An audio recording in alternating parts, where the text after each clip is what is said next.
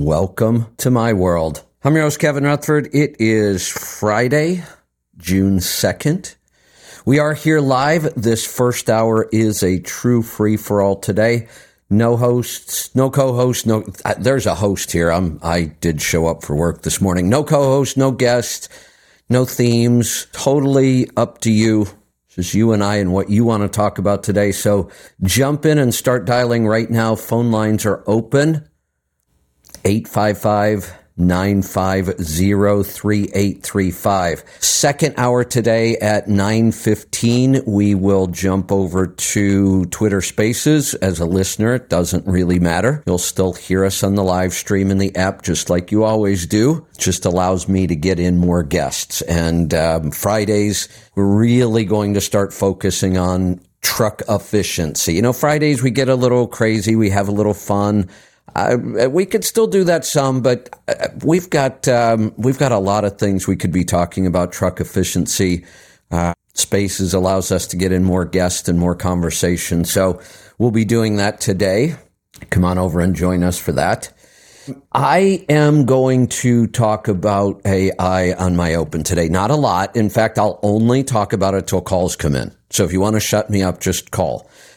This may be the last time I do an open on AI. Now, like every other topic, when it's a free-for-all, if a caller wants to talk about AI, we will. I will probably, I'm not going to commit completely, but you won't hear a whole lot of AI in my opens because it's a big enough topic. I'm going to add another hour. This might be the last hour I can add to my schedule right now, but I'm going to add a Twitter space. It's a better place to do this anyway. I would like to start attracting more people that understand AI, and that would be much, much easier to do on a Twitter space.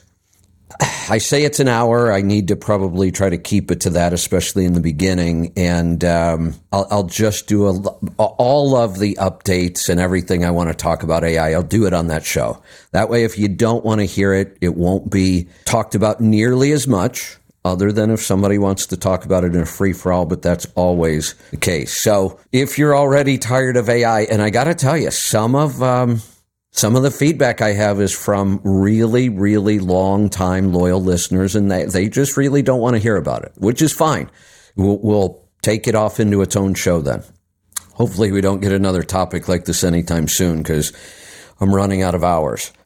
We'll continue to work on the schedule as well. We're starting to get it nailed down, starting to work out some of the issues with Twitter Spaces. Every mistake so far on Twitter Space has been operator error.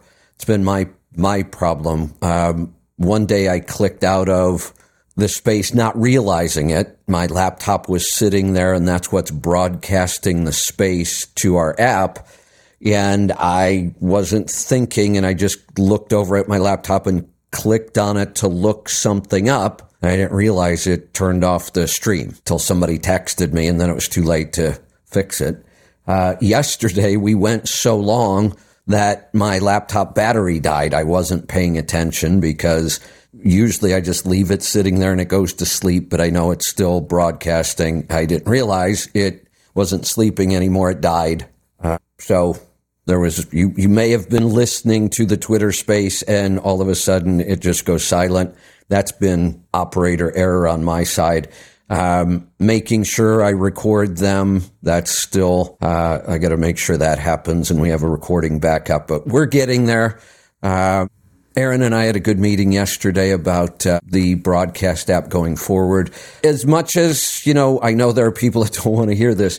AI just changed everything so much that we're committing a bunch of time with the programmers to just kind of reimagine our whole business, not change what we do.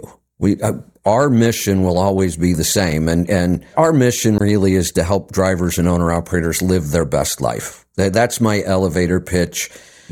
It always gets people to ask, well, how do you do that? What do you do? It's a great elevator pitch. That's not going to change, but you can't ignore that AI is going to revolutionize almost everything, especially in the digital world, which is where we create a lot of our stuff. To ignore it right now would just be business suicide, I believe. I don't think anybody's safe. I think we're fairly safe just because our information and products and everything we do is so specialized. But I'm not going to sit back and just assume. So we'll continue to talk about that, but we are going to move it to its own show, and you will hear a lot less of it here in the free-for-alls and the other shows. For the most part, it will be talked about only if a caller asks about it. I'll do all of the AI stuff on that show. Let's get to the phones. I said as soon as somebody called, I would stop blabbing about AI. So let's go to Alabama. Matt, welcome to the program.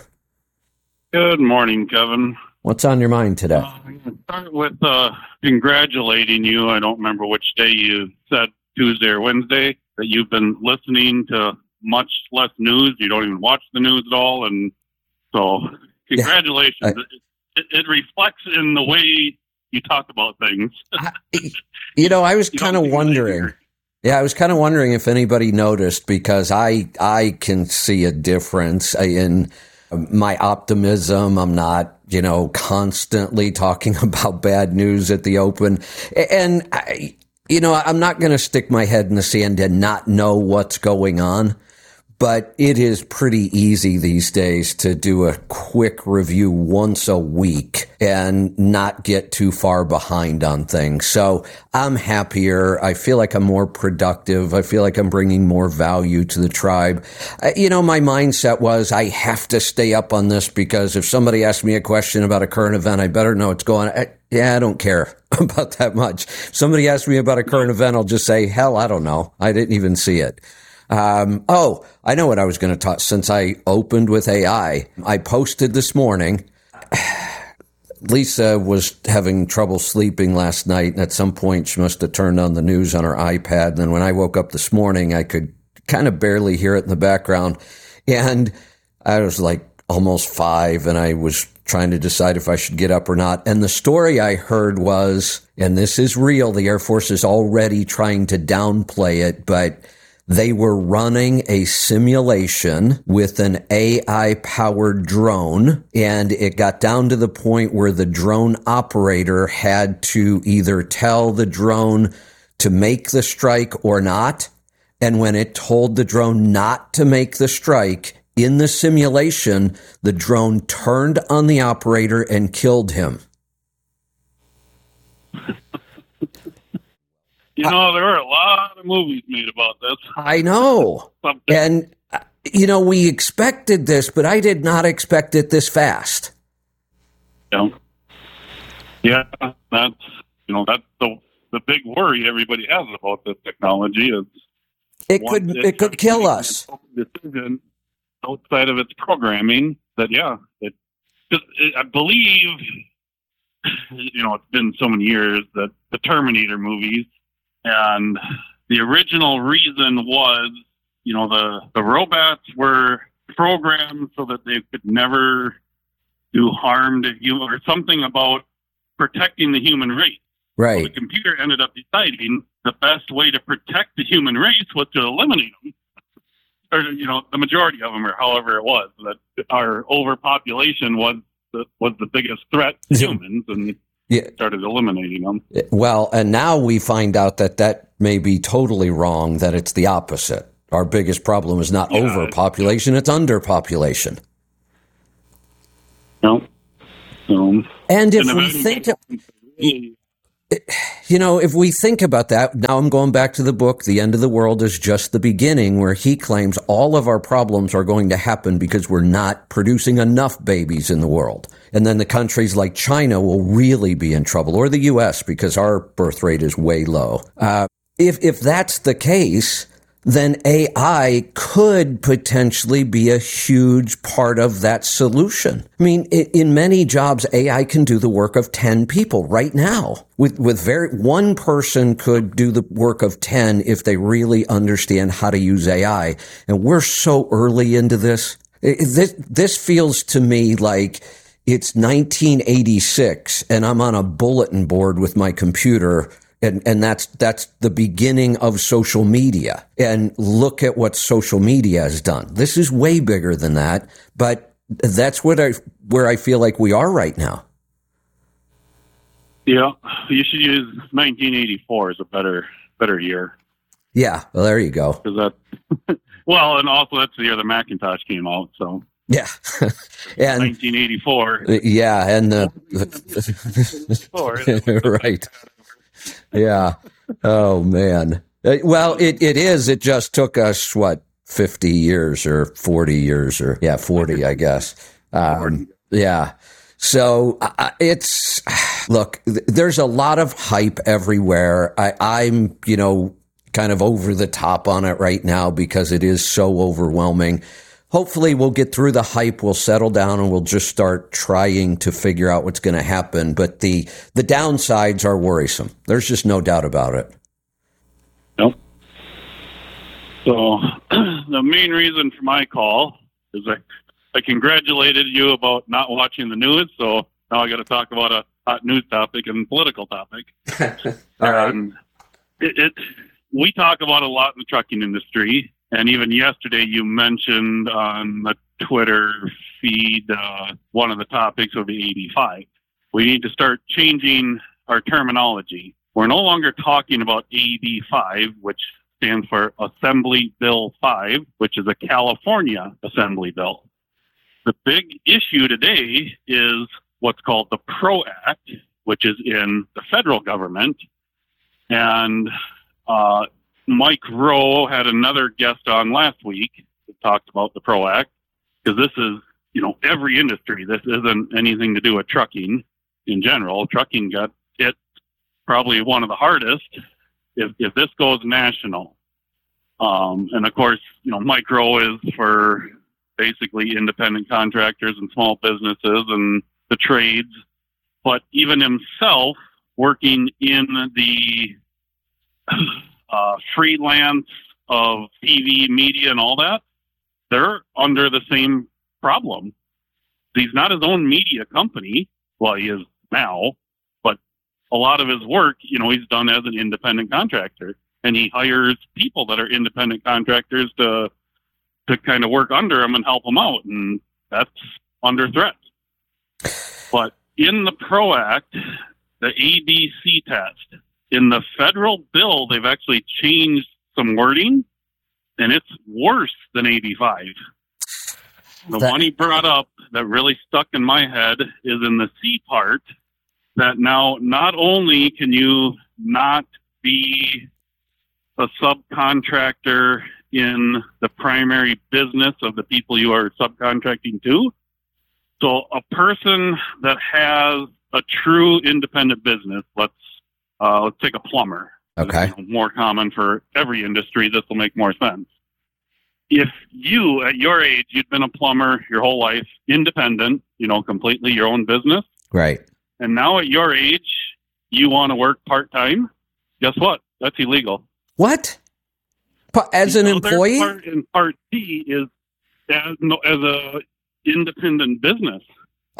What? I couldn't operate my business unless it was full-time? Yep. That's part of the Part C now, is it has to be a full-time independent business open to all customers at any normal business hours. Oh, that is total bullshit. Is this China? Are you kidding me? They're going to tell me how I can run my business or not? That it has... Unbelievable. That is awful.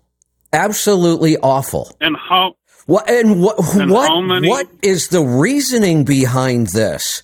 Why would we not want really experienced people running part-time businesses into their retirement? Yeah. And those are the people who... Well, wait a minute. Wait a minute. So here, we talk about this all the time. Let's not use plumbers. Let's use you, a carrier with their own authority. We thought having your own authority would get you away from this whole thing.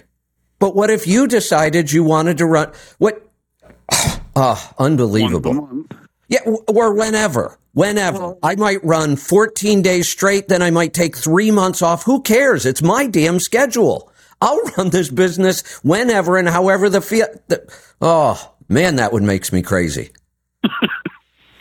Well, and I'm assuming this is probably an easy one to fight. Okay. Yeah, but we shouldn't have to. If you have a website, it's open 24/7, but you turn down work. It's just the stupidity of government officials thinking they should be running our businesses. Exactly. This is, oh man. Yeah, we've got to fight this stuff. So I mentioned yesterday, and I can't say any names yet, but somebody I really respect, the person I'm talking about, and this will be a negative for a lot of people when I say this.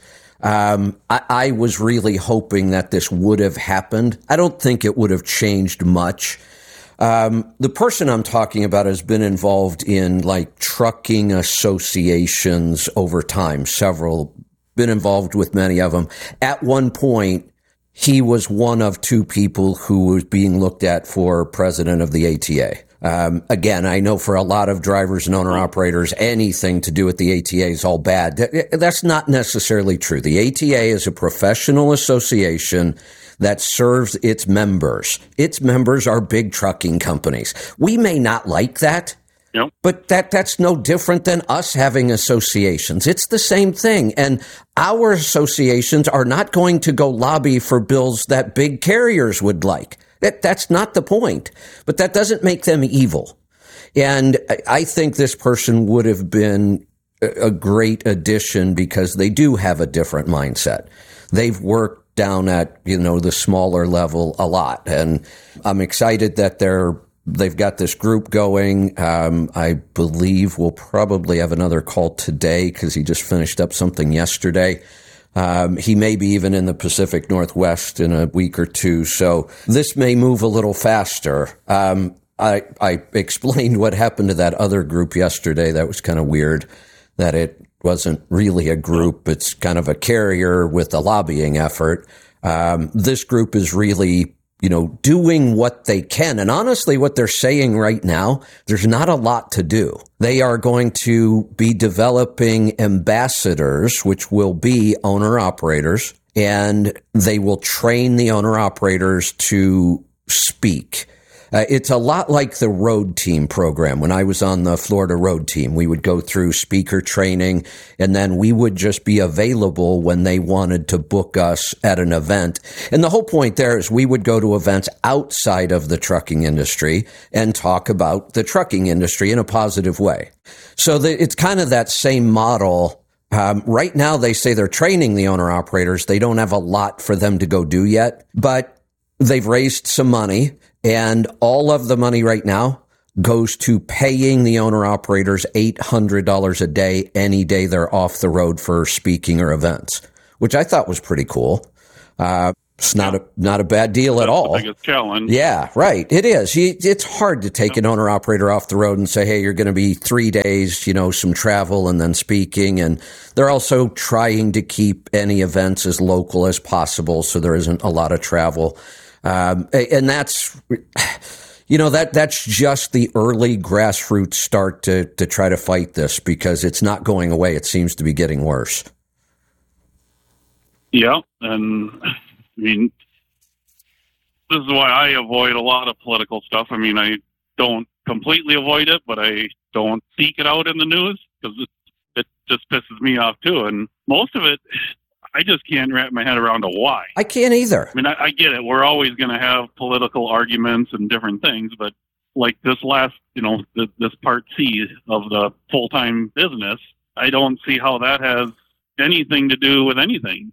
Exactly. Other than control. The whole reason for the PRO Act is to increase tax revenue. That's why the government's doing it. The only reason. You're right. The unions are a big part of pushing for this because they don't want independent contractors. They want nice, docile employees that pay their dues and shut up most of the time. That's really what the unions have become. So they push hard for these kind of bills. You're right. If the government does it because it's easier to collect taxes on employees than it is independent contractors. It's harder for employees to cheat anymore. It's easy for independent contractors to cheat. I get all that. So what? Deal with it. Enact a fair tax then, and we won't even have to worry about it. But don't destroy small business like this. Yeah. We're going to end up with nothing but giant corporations that manage and control everything if this kind of stuff goes through. Well, see, and that's the part that always blows my mind. The left, they push stuff saying they're out there to support the small guy, and they come up with, good slogans and they make it sound good. But in the reality, all they're doing is destroying the opportunity for small people to even get started. Exactly. And they're making it easier for large corporations and big business. And they're making it easier for large corporations and big business to keep small business out. Yep. It's horrible for our economy. Absolutely horrible. All right, since the economy, they just come out with too big to fail. Yeah, exactly. Right. Totally. The right does that too. I'm totally backwards. Yeah, totally backwards. Since it's a Friday and, we started off with this, let's try something controversial that maybe isn't quite so aggravating. So I was thinking the whole trans thing. How does I read somewhere yesterday that these surgeries, the trans surgeries that, actually physically change these people. There's the bottom surgery and all that. But I saw a statistic somewhere between 1 and 500 of these are done a year. That's it. Now, to me, it sounds like a lot when I first hear it. Can't imagine that many people want to go through this. But in the big picture, that is minuscule. How has this become such a big issue when it's such a tiny, tiny part of the population? I don't get it. But here's my thought. That's another. So we went through this whole thing a while back about cultural appropriation. Remember that? We are not supposed to use symbols from other cultures. I always thought that would be like honoring a culture, isn't it? I never understood that. Why imitation is the sincerest form of flattery. If somebody wants to take on dress or behavior or mannerisms of a certain culture, it seems to me like that's honoring that culture. But the left said, no, that's misappropriating the culture. You can't do that. Well, isn't transgender just gender appropriation? That's kind of the way I see it. Seems like that to me. Why is one horrible and the other one is being jammed down our throat? So this came out, ways after the Bud Light ordeal, and the big misunderstanding, or not misunderstanding. Anyway, I'll just go. I know it's hard to talk about this even. LJQB plus whatever you want to talk about community. So when they survey, and they got to come up with numbers somehow. So I don't know how the survey was done. There are only approximately 2 million Americans that support it, that are all, pro, going to do whatever, not necessarily part of it, but at least support it. I could believe that. 0.00004% of the population. Unbelievable. Except I can believe that statistic. What I can't believe is how this has become such a big disruptive issue. That's what I'm getting to. Okay, I get it, and I don't care. I don't either, really. I don't understand their train of thought. I don't understand the movement, but it's, go do whatever you want to do. That's legal, and there's certainly nothing illegal about it. Right. Other than when we start having, males, it only seems to ever be males that want to use the women's bathroom or go to women's prisons. When it's under 8, yeah, and under the age of 18, that's where I have an issue. Yes, but I don't get why corporations, especially, why they want to. I get why they want to be inclusive to it, to advertise that, but at the expense of the other 99.996% of the population. I don't even understand why you would advertise to it. That makes no sense. No business does that. Advertising is outrageously expensive. Everybody tries to work as hard as possible to target their real, true fan base, their loyal customers. Nobody goes out and spends this kind of money to reach such a tiny, tiny part of the population and piss off everybody else. Here's what I read about this, and it actually makes a little bit of sense, because when you see crazy stuff like this, you have to follow the money. When you first looked at it, you go, well, you can't follow the money here because these companies are killing their bottom line right now. So it's not about the money, except it is, because from what I've been reading, this is all being driven by the companies that finance these companies. Big banks, BlackRock, big hedge funds, they control the money, and they don't care if these companies, their bottom line goes down. They have an agenda, and from what I understand, they're the ones pushing this agenda, not the corporations themselves. They're just being threatened with, we'll pull your financing, you'll never get another big project financed. That actually makes some sense, that could be what's going on.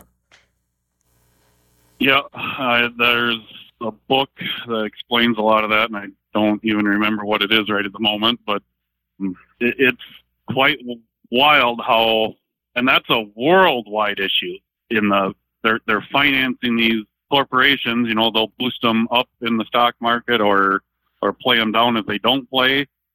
I can't comprehend that either. It just blows my mind. Exactly. So this is the first thing that I've read that kind of sort of makes some sense, because nothing else about this makes sense at all to me. Well, maybe in another year and a half when we have an election and things will take a swing a different direction for a while, but I certainly isn't going to change before that. No, and I'm certainly totally ignoring politics right now, because really everything comes down to the election already. That is so old already. This person's, announcing it. This time it's going to be the Republicans with 37, potential candidates in the beginning, and that's just a mess. Now there's this whole thing going on that and this is the Democrats trying to push for this. They want to drop presidential debates. Yeah. What? Well, how do we know anything about some of these people? And the average person is not going to go read on these politicians and their backgrounds and their voting. So debates are the best way we have of at least seeing what somebody believes, how they're going to govern. And to say we're not going to do them anymore, between all the election crap that's going on, and now we're not going to debate this is supposed to be a government of the people, us. It is nothing like that anymore. It's a bunch of elites who now are just going to say, oh, hell no, we're not going to debate. We're not going to tell you what we believe in. Just watch our political ads. Yeah, right. But in my opinion, the Democrats, especially with Donald Trump in the realm of possibilities again, all three, but definitely the first debate between Trump and Biden, that's when Biden won. That's when Trump lost. Yeah, right. I wouldn't say Biden won, but right. Because he just so blatantly overtalked everybody, and he was quite angry, I guess is the way to describe how he acted in that first debate. Yeah. And he got better, but I think he lost a lot of Americans in his attitude in them debates. And you know what? That's what a debate should do. That's what I want to see. Yeah. That's exactly what I want to see. That kind of stuff. That's why we should have more debates, not less, especially when we have these huge candidate pools on one side or the other. We should have multiple debates to, 3 or 4 people at a time in like a round robin thing. And yet the government wants to go the other way. Now let's just not do it. They just want to run the government without us, period. Oh, yeah. And that's why every move they make is to try to stack the deck in their favor so they don't have to have, a true debate, Yeah. Talking about the Supreme Court and adding another state just to get the senator count up to the Democratic majority. And make DC a state, make Puerto Rico a state. Yeah, pack the Supreme Court. You're right. All of those are designed to make it easier for them to stay in office forever. How's your call list? I could bring up another subject if you want, but if you got calls, I'll let you move along.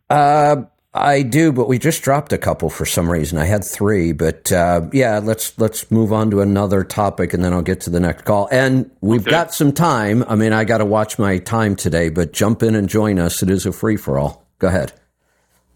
So, financial stuff. Started listening to another podcast. I've seen their YouTube, but didn't realize they're a podcast too. So, as a podcast, I can obviously watch or listen to a lot more of it. The Money Guy. And they're neighbors. They're right there south of Nashville with Dave Ramsey. They've been on the Dave Ramsey show. So it's a lot of the same principles, but they run a wealth management program, the owners that run this.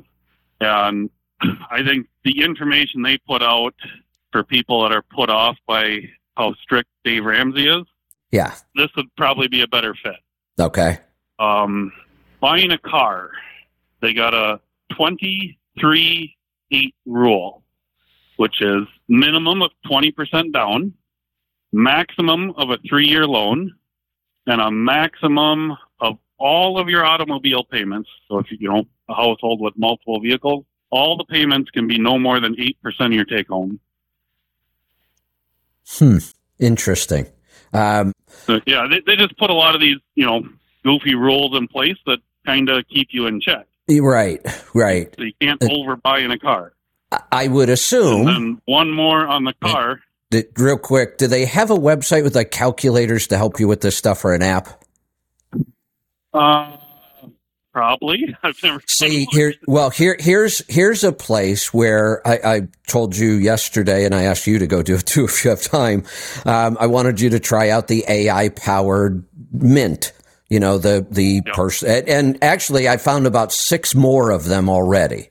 But the one I talked about yesterday is probably the biggest, the most well put together right now from what I can tell. But this is going to happen fast. Every financial app on the market is going to start using AI to analyze your data. It's a great use of it. So this is one of those places where AI can just look at all the data that gets pulled in automatically, know what your income is, and could just display what your total car payment should be right there. You wouldn't even have to think about it. Yeah. Well, so here's a simpler term. They end up with the same thing. Your automobile payments can definitely never be bigger than your monthly investment payment. How much you're investing every month. Oh, so that if we were to apply that today to the United States population, what is that, about 0.5% of people maybe? Yeah, the SUV and pickup market would crash in a heartbeat. Yeah, what are we up to? 8-year loans now on cars, I think? I want to say I heard a 10-year. It's possible. It's possible. Yeah, I know 8. And the price of cars. I know we talked about inflation, but the price of cars really, you can buy what used to seem like a fairly normal pickup truck, and you can be talking about $100,000 now. Oh yeah, and they had another basically talking about luxury vehicles, which. To me, the price tag of a pickup truck today is a luxury vehicle. This is, not a commuter vehicle for the normal people out there. I got a text message from Cole. He's the one who actually turned me on to the Money Guy. Oh, yeah. So a little shout out to him. Oh, good. He's a regular listener. Howdy. The luxury vehicle is, if you can't afford it, you shouldn't buy it. If you can't pay cash for it, then that's probably luxury vehicle could not even fall into this formula. That's probably a good rule of thumb. If you just really want to own a high-end vehicle, you should be able to pay cash for it. Yep. And then it was the same formula on student loans. All of your student loans, by the time you walk out of school and walk into the workforce, the total should be no more than the average first-year salary in that job field. That's a good rule of thumb. I like that one. If you're getting an education for a $40,000 a year job, you better not have more than $40,000 worth of student loans when you finish. To me, that number is still high. Ridiculous. It's still high. $40,000 loan on a $40,000 salary you're going to struggle. Yes, you are. And then we're going to have political candidates who say this debt's going to crush everybody, so we better pay it off. I made it very, very clear. That might be the one that pushes me right over the edge. I think the majority of Americans made that pretty clear. Yeah, that one is that's a bridge too far for me. That one will just really... Well, 3 years they've been the Biden administration and his campaign, they've been talking about it for 3 years. They've been talking about longer than that, but very seriously for 3 years. And how far have they gotten? Yeah, well, good. Still talking about it. I know. All right, Matt, I am going to move along. I've got some calls, and I want to make sure I don't run out of time here today. Bob in Kansas, you're up. Hey, I just it seems like people in their personal lives, it seems like in my life that people that are around, people that, not risk, I guess not in business, but in their personal life, it almost seems like they're rewarded more than the people like us, a conservative person like myself who doesn't, I have a 12-year-old pickup, and you see guys buying these $100,000 pickups, and they are thought of being more successful than the guy with the paid-off pickup. I don't understand why society. Go ahead. Well, we'll try to get to the understand part, but I was just going to jump in and say my personal vehicle is a 2007. Yeah, mine's a 2012. I've had it since it was new, but it's been paid off for 5 years. So mine's a 2007, and I didn't buy it new. It was about 10 months old when I bought it, and I got a killer deal on it compared to a new one at the time. And it's just like new. It had about 8,000 miles on it. I have 140,000 on it now. But it's 15 years old, 16 years old now, 16 years old. And it's fine. Well, I don't want to get rid of it. Why do people look at people like who drive these older vehicles and keep them nice for a longer period of time? And my neighbor who drives a brand new, he's thought of successful, and I know finances are.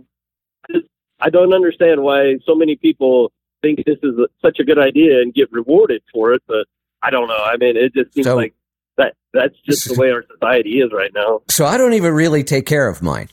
I have never washed this vehicle, not once. Actually, somebody borrowed it one time and washed it for me. It's silver for a reason because it never really needs washed. It doesn't really look all that dirty.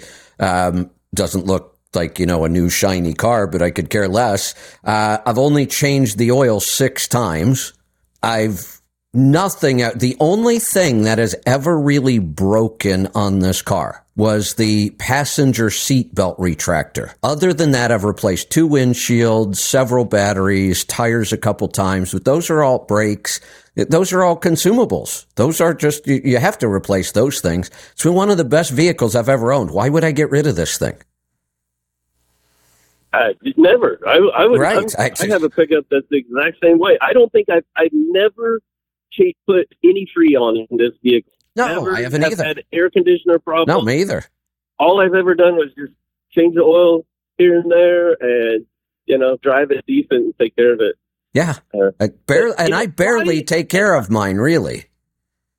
Yeah, I'm kind of the same way. I do not take super good care of mine either, but it's just such a reliable vehicle. It always starts. It's always there for me, and I would never trade it for a new one. I don't think I'm going to keep that one for as long as I live. I think.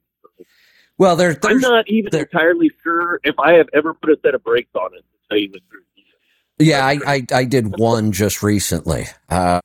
There's no doubt that each generation has spent more and more of their income on a vehicle. And I think it's a horrible idea. I think a lot of people have money problems because of it. They could have accomplished so much more if they just would have just put a little more effort into not spending so much on a car, not constantly going down and getting a new lease every time yours is up.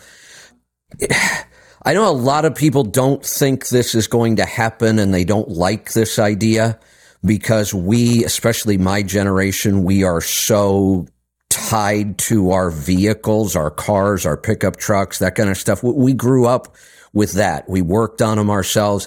Each new generation is less and less attached to their vehicles, but they're spending more and more on them. That's going to change. And I think this is a good part of autonomous technology in vehicles. In trucking, it sucks. My business would disappear if we only had autonomous trucks. So I hope we have a couple decades before that happens. In cars, I'd almost want to see it happen sooner. Detroit believes, and the automakers are very, very worried, that we are moving into a future where people won't own personal vehicles. That's hard to imagine. And some will, of course. This is never 100% when we talk about things. So please don't call me or send me a text message and say, well, I'm keeping my classic car forever, so people are going to have cars. I know they will. But the majority of vehicle ownership is very likely to disappear, and we will just use kind of like ride-sharing stuff. When you want a car, you'll just open up your app and an autonomous vehicle will show up. Why would you own one? Why do we spend so much money on an item we use for a very short period of time every day? Yeah. Have you ever heard of this concept? I might have the numbers off, but like instead of buying like your high school student a car, like when they're graduating or whatever, you like a $20,000 car, you put that in some, in the stock market or a savings account. They said like by the time they're retirement age, they would have $1 million. Well, let me, yeah, but have you ever heard of that? Of course. And I could calculate this kind of stuff for you all day. I did a big promotion when I first started doing seminars for owner operators, and I called it the $1 million idea. And you know what you had to be able to accomplish to put $1 million in your retirement account by the time you quit as an owner operator? You only had to do one thing. And most people are really shocked at what it is. Improve your fuel economy by 1 mile per gallon and invest all of the savings. And you could generate $1 million before retirement. And I can prove it with the numbers. It's not even a stretch. Oh my gosh. Yeah. And going that's back all to it takes. It seems like our government is trying to drive us into the shadows. Now, wait. Let me go back for a second. When you said that about having $1 million, you kind of said, and I understand why, but I want to clarify this so people aren't confused. You said put it in the stock market or a savings account. Both answers are almost wrong. One answer is absolutely wrong. You're not going to put it in a savings account and end up with $1 million. There's no period in history that could have occurred. I talked about, the late 70s, early 80s when we had 15% CDs. That only lasted a couple years. This $1 million idea I had is a 30-year. You have to improve your fuel mileage by 1 mile per gallon and invest the savings every year for 30 years. And you can come up with $1 million, very close depending on rates of return in the market and fuel price and a bunch of other stuff. But $1 million is easily achievable by that one change. You can't do it by, when you say put it in the stock market, we have to be much more specific than that. You can't go out and buy, Chick-fil-A stock because you love Chick-fil-A sandwiches. My model uses the S&P 500 index fund only. That's the only investment in the stock market. And I can show every 10 to 30 year period would return the kind of returns we need. We can look historically and I can prove it. That's about the S&P 500 index fund is what I always use as the investment to show this. It would never be a savings account. That won't work. There's just not enough return on your money consistently year after year. We've just gone through, a couple of decades of really, really low interest rates on savings accounts. They've been in the basement for a long, long time. They're just now starting to climb out. If you bought a CD? CDs are just climbing up into the 4 or 5% range. So no, that won't do it. And those aren't going to that rate will not be around for 30 years. And that's the problem. We need a way that we know we can get consistent returns for 30 years. The S&P 500 does that. We can prove it. I can go back 80 years and show you it always worked. Okay. And just on the gender thing, why wouldn't BlackRock want their companies to make and generate as much profits as possible? You would think so, but and I understand that they're doing it. Let me explain why. It's not that complicated. Yes, that would seem logical. These hedge funds have become so massive, trillions of dollars, that they don't need more money right now. Their long-term plan is more control. They have plenty of money now. They don't need more. They can generate gobs and gobs of money if they want to. That more money isn't going to get them where they want to be right now. They want control. And once they achieve that control, then their revenue would be unlimited. Why in a free society would companies want this control? I mean, I kind of understand and being more powerful. I just wonder why. I don't know. Why does the government want so much control over it, and companies let's say this differently because it might help us. I still don't understand it. This is companies and governments don't do things. People do. Why? Who are these people? Why do they want so much control? What makes a human being like that? The last thing I want to do is control people. It's why I don't deal with any of our employees. That's just not me. I do what you want. Here are the results I want. Go do the job, and if you get these results, everybody will be happy. I won't quite. It doesn't work most of the time, though. I do not make a good manager with employees at all because I don't like to control what people do. Is it just the nature of the people once they become rich and powerful, like you said, they have all the money they need. The only thing else they need is to be able to tell everybody else what to do. I don't believe, maybe it is. Maybe I just can't understand this because I can't or don't think this way.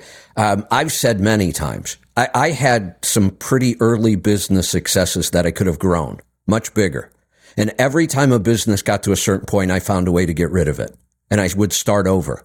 I don't like big business. Again, it's more people to manage. It gets to the point and I think I'm not happy anymore. I don't want to do this. So I will not do it just for more money. I've had that opportunity my whole life and I don't like it. So I don't know if it's the money that corrupts these people or not, because I just can't think that way.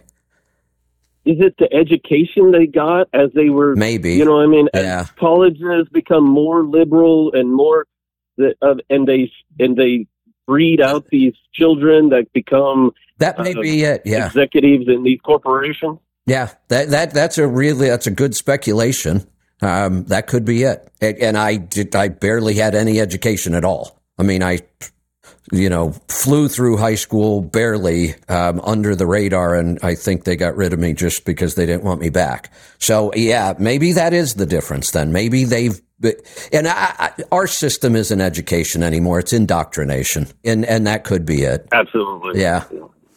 And one reason I called you guys talked about the population, the depopulation of the world, basically. But I watched a documentary. It's called Birth Gap, I think. And this guy goes through and I mean, it is amazing what's happening to like countries like South Korea. Oh yeah. And China and Europe and Italy. I mean, I am telling you what, he has these maps and they just show exactly how the population is absolutely collapsing. And I remember watching the documentary about this guy's name is Paul Ehrlich. In the 1970s, he went everywhere talking about the population boom, right, and that it was going to ruin the world. And he was totally wrong about all of his predictions. Completely wrong. Absolutely. Right, yeah. And he used it like a stick, and now the world has heeded his advice, and now the population... It doesn't feel like it right now. There's something else going on with this. Where there's not a replacement generation, then what do we do? I mean, So here's part of what is being called kind of the Great Reset, and it tries to explain all this weird stuff going on around the world. It's just not our country. Here's the other part of this that a lot of people have not made the connection yet. We are losing population in first world countries. Not so much in third world countries. They still produce a lot of babies. But what is happening around the world? First world governments like the United States and a lot of countries in Europe are being overrun by third world immigrants, and they're allowing it. Why are we allowing millions of immigrants from around the world flood across our southern border? If we go back to BlackRock and the big corporations, no. Those people will be far easier to control.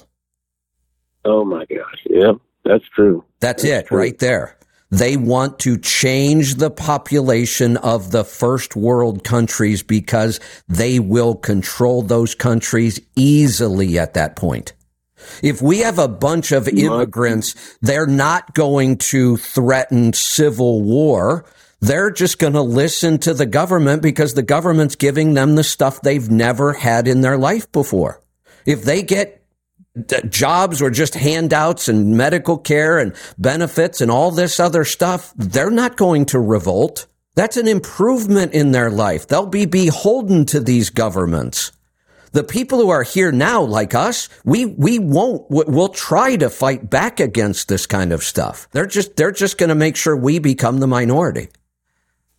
And drive us out by saying, telling us don't. Got to grab a final call, and then we got to get on to the next segment of our day here. Paul, howdy. Howdy. I'll keep it short. If everyone follows Matt's advice about buying cars, I'll be out of business. So keep signing up for those 84-month loans. Exactly. See, there's always a loser in these deals, you know? There's always winners and losers. Yeah. I don't like being in the losing category. Exactly. I don't either. And even though I am an immigrant, if there's a civil war, I know what side I'll be on. I won't be standing with the government.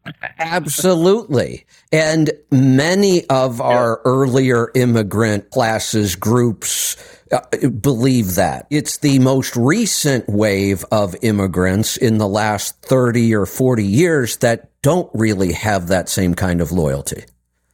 Yeah.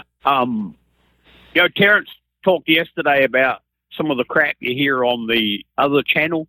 Yeah. With regards to health. Well, I was listening to some of that stuff, and your name still comes up frequently over there on that channel. You get mentioned when it comes to health. Is it a good thing usually? Yeah, because some people call in and they say, "Well, I'm doing the keto or the carnivore, and I put salt on everything." Because the other day, oh no, keep away from the salt.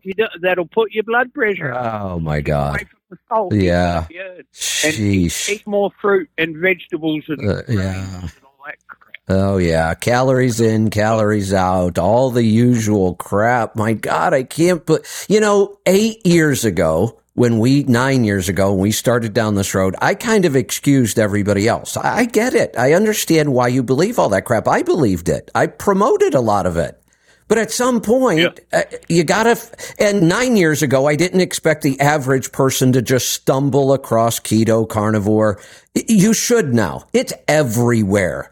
If you are doing health and you haven't explored keto or carnivore, then shame on you. Well, my neighbor, he was sort of eating the standard American diet. And then this is the one that's got the Jersey cows that I go help milk when I'm home. And, so he makes kefir and all this stuff, and he says, I do a kefir smoothie every morning for breakfast, and he said, I'm putting fruit and berries and everything. Well, then he went to the doctor, and his A1C, it was elevated. It was in the 6.8 or something, that range there. And she told him he had to cut out the sugar. So he's still doing the kefir, but he's not loading it up with fruit, and he's doing mostly carnivore, and he's lost a bunch of weight. I'll guarantee his A1C number is of course down pretty quick. Yeah. But strange how things work. So it is. All right, we're going to wrap this up today, and we're going to head on over to Twitter Spaces. We should be live here at 9:15 Pacific time. If you're just listening on the app, you don't have to do anything different. Just listen to the live stream again in about 15 minutes, and you'll hear Twitter Spaces. I'll try not to make any operator errors today. I'm probably not going to go real long, but I will tell you I'm looking forward to it. It's trucking technology and efficiency. Joel and Henry are joining me, and also David Counts from Fleet Air Filter. Here's what I plan on doing on the open. I'm going to give a better intro to both Joe and Henry than they did themselves last week, because they didn't really talk much about themselves, and I want people to understand the speakers we're going to bring in on Fridays. Jamie as well. I asked him to talk about himself, and he didn't say much at all. So I'm going to brag on all of them today, so people understand how knowledgeable these people are and how much they can help. And then I'm going to set up a conversation between Joel and David Counts about engine architecture. I think David's going to have a lot of interesting take on this. Not so much from diesel engines, but engine architecture on internal combustion engines is very similar in a lot of ways between diesel and gas. David builds some incredible cars, and I want him to talk about that, and then get this conversation going about engine architecture, and then we'll open it up for questions and more comment from the audience. So that's what we have on tap. Coming up in 13 minutes, we will see you then. Be safe, be profitable, be fit and healthy. Always do the hard work and master the journey.